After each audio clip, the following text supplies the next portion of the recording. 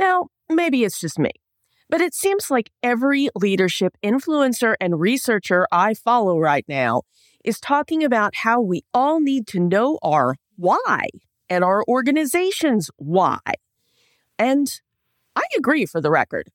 Our why is important.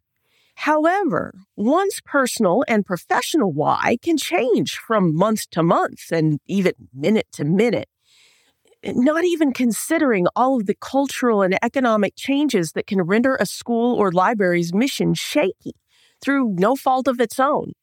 So today, I'm going to talk about how we can get more clear on our why and use that clarity to keep our work relevant and rewarding for years to come. Welcome to the Kind Leadership Challenge, the podcast that empowers leaders to heal their organizations in 10 minutes. I'm Dr. Sarah Clark, founder of the Kind Leadership Guild, where I use my PhD in higher ed leadership and nearly 2 decades of experience in academic libraries to coach a community of educational and library leaders who are working to build a better world without burning out. In our unique and imperfect ways, kind leaders make tough decisions without becoming jerks. We create impactful and burnout-proof systems for our organizations. And we know that once we stop controlling and start collaborating, even the most ambitious vision can become effortless. Kind leadership's pretty simple, but that doesn't mean it's easy. So if you're up for a challenge, stick around as I teach you how to create a resilient, thriving legacy that will strengthen your community long after you're gone. So let's start with the obvious. Why do we as leaders need a why? Isn't it enough to say, I do this job because they pay me to do it, call it good, and move on? Actually, yeah. Financial security is a perfectly permissible why. And don't let any guru, me included, tell you that a person has to be motivated by anything higher than that to be a good leader. In fact, there's an argument to be made that being a little less emotionally invested in your work makes you a better leader. If you don't believe me, go look up Fobazi Atara's concept of vocational awe, or better yet, just read her excellent article linked in the show notes. In my opinion, every educator and librarian needs to be familiar with her framework, no matter where you land on the org chart.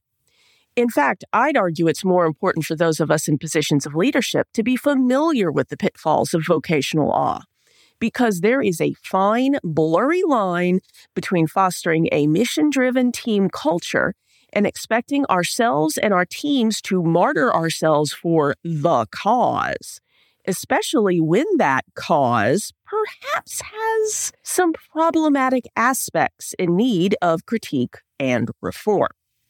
All that said, you're listening to a podcast called The Kind Leadership Challenge. And if you're in what the marketing gurus call my market niche, you're a growing library or educational leader who is at least partially motivated by the prospect of building a better world through your work. And there's nothing inherently wrong with that mission either. At the start of my career in libraries, I'd say I was motivated about 80% by mission and 20% by money. That ratio has shifted up and down over the years, and I'm probably somewhere around 55-45 today. I care more about earning what the market says my skills are worth than I did in my younger, more idealistic years.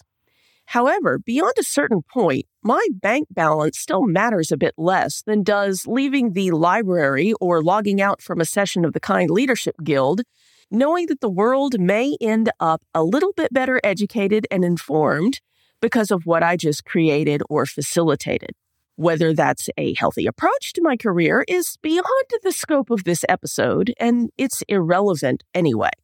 My why, more or less, is to do well, or at least well enough, by doing good, or at least enough good. And I've found that I have better luck at creating a fulfilling life by understanding and accepting my why, and then making decisions that allow me to create a life that more effectively gets me there. Because although life has a way of shifting your why or making it more nuanced, I haven't had much luck trying to be motivated by things I don't actually care about all that much. At best, I get bored and lose interest in a project. And at worst, I make myself and my loved ones miserable. That's why we have to always be seeking to better understand our why. And the best way we can do that is to live and lead from what we think that why is, even if we're not quite sure of it yet. So here's your challenge for this week. Right now, today, as you're listening to this, what's your why? Your gut will actually tell you pretty quickly. And don't judge it or feel good or bad about it. Just note it. And then your second question. How are you living or not living your why as a leader? Then make some course corrections if needed. See what results in your heart and in your community, and ponder if the results have led you to a different or more complete understanding of your why. Then, as the shampoo bottle says, rinse and repeat. Thanks as always for listening to the Kind Leadership Challenge. Before you go, here's a quick way you can spread the word of kind leadership. I'd like you to take a moment to think of one friend or colleague who could most benefit from this week's challenge. Got their name in your head? Good. Open your app or head over to kindleadershipchallenge.com/74 and share this episode with them. Add a friendly note as well. Never doubt that day by day you're building a better world, even if you can't see it yet. So until next time, stay kind now.